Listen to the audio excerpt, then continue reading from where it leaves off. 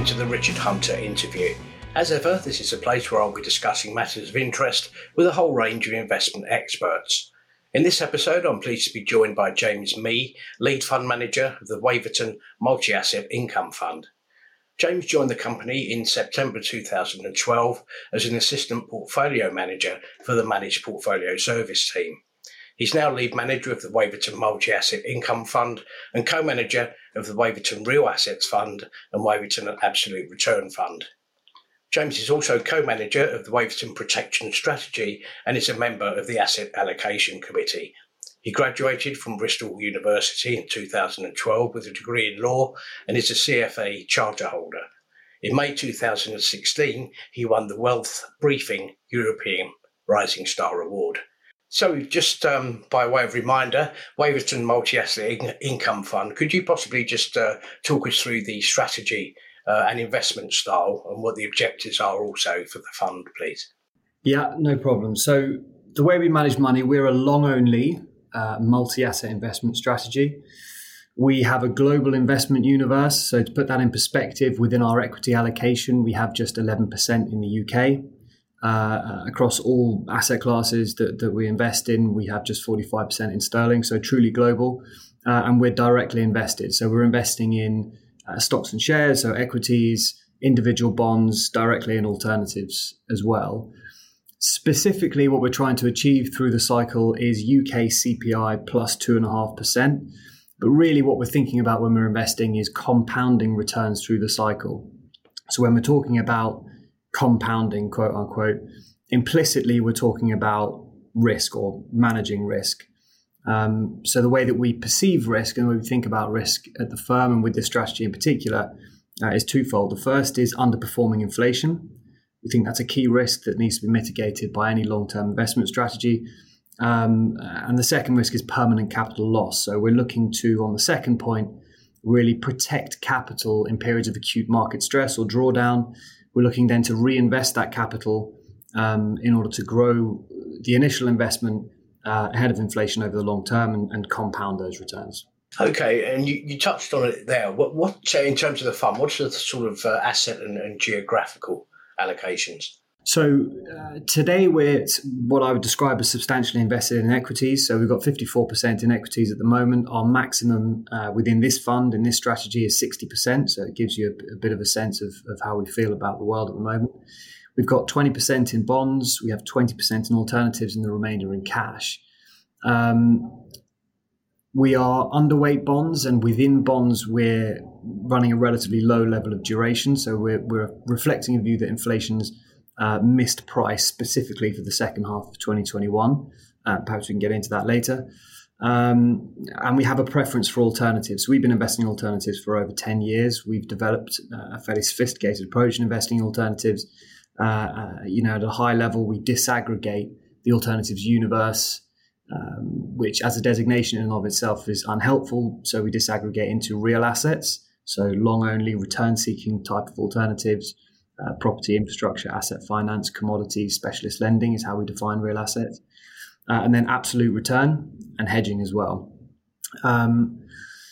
It's important to think about the weights between the individual asset classes, but of course it's what you invest in within those asset classes as well. So, to speak a little bit about the portfolio as it is today, within equities, we're running, a fairly high weight to what we would describe as an opening up trade.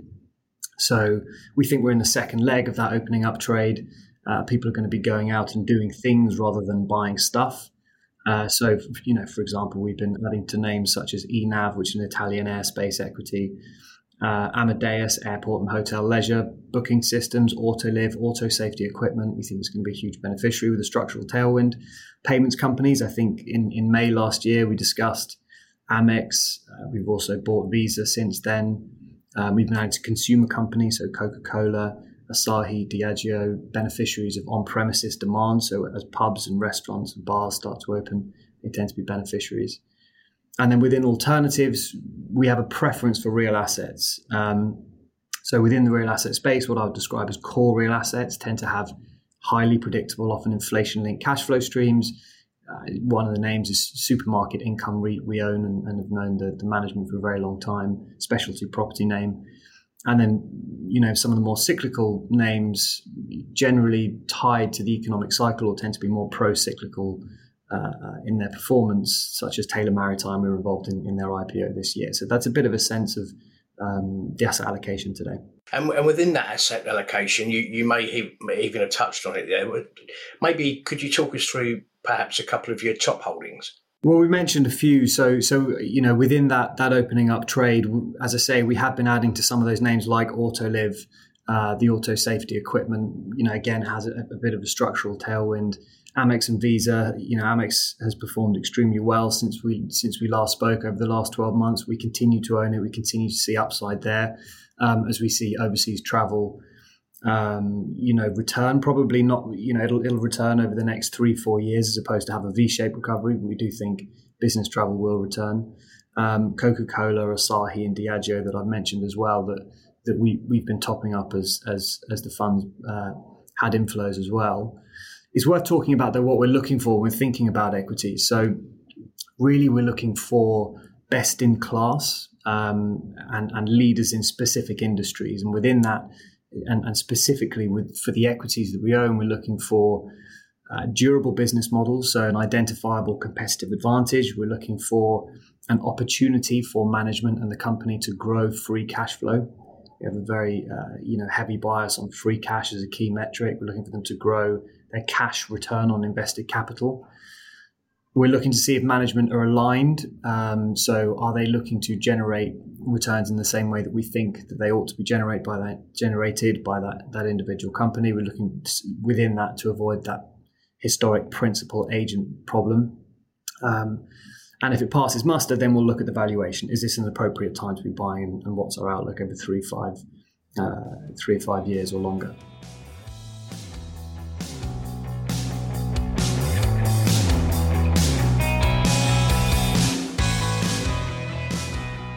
Now, we spoke last May. Obviously, it's been a quite extraordinary 18 months or so.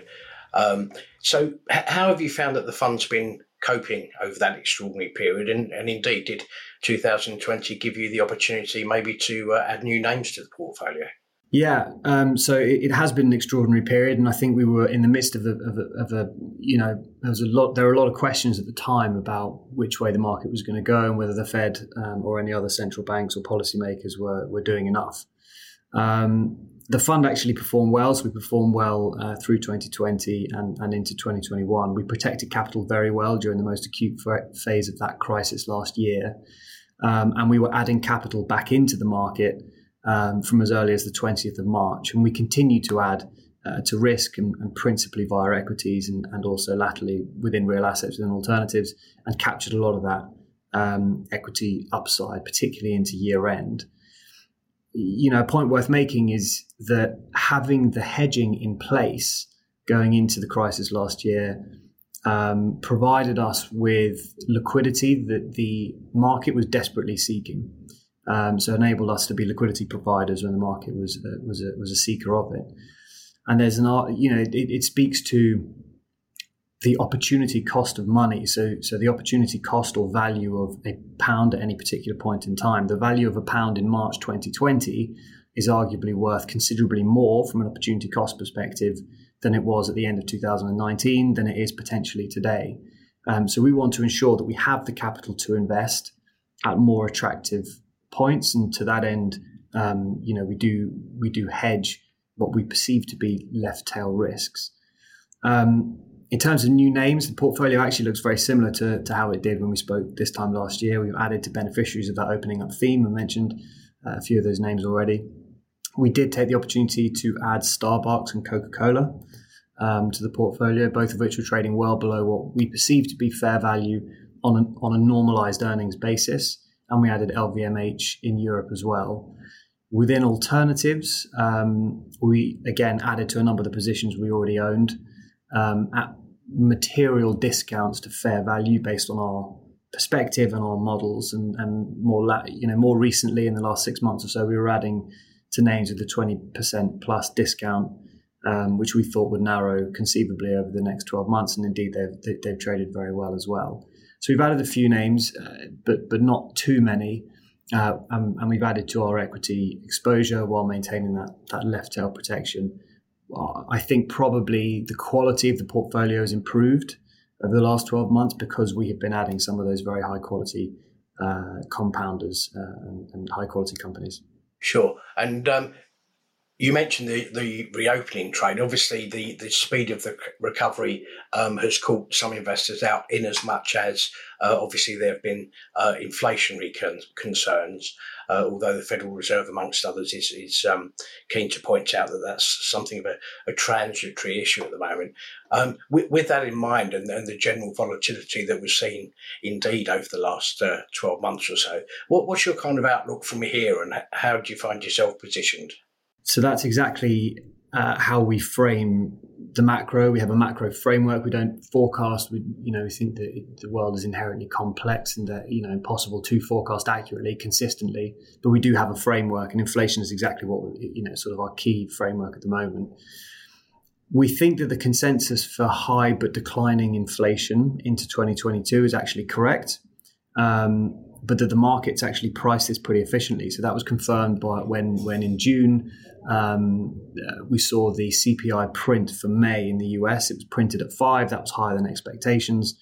But nonetheless, the yield on government bonds actually declined. So that tells us that it was very well priced.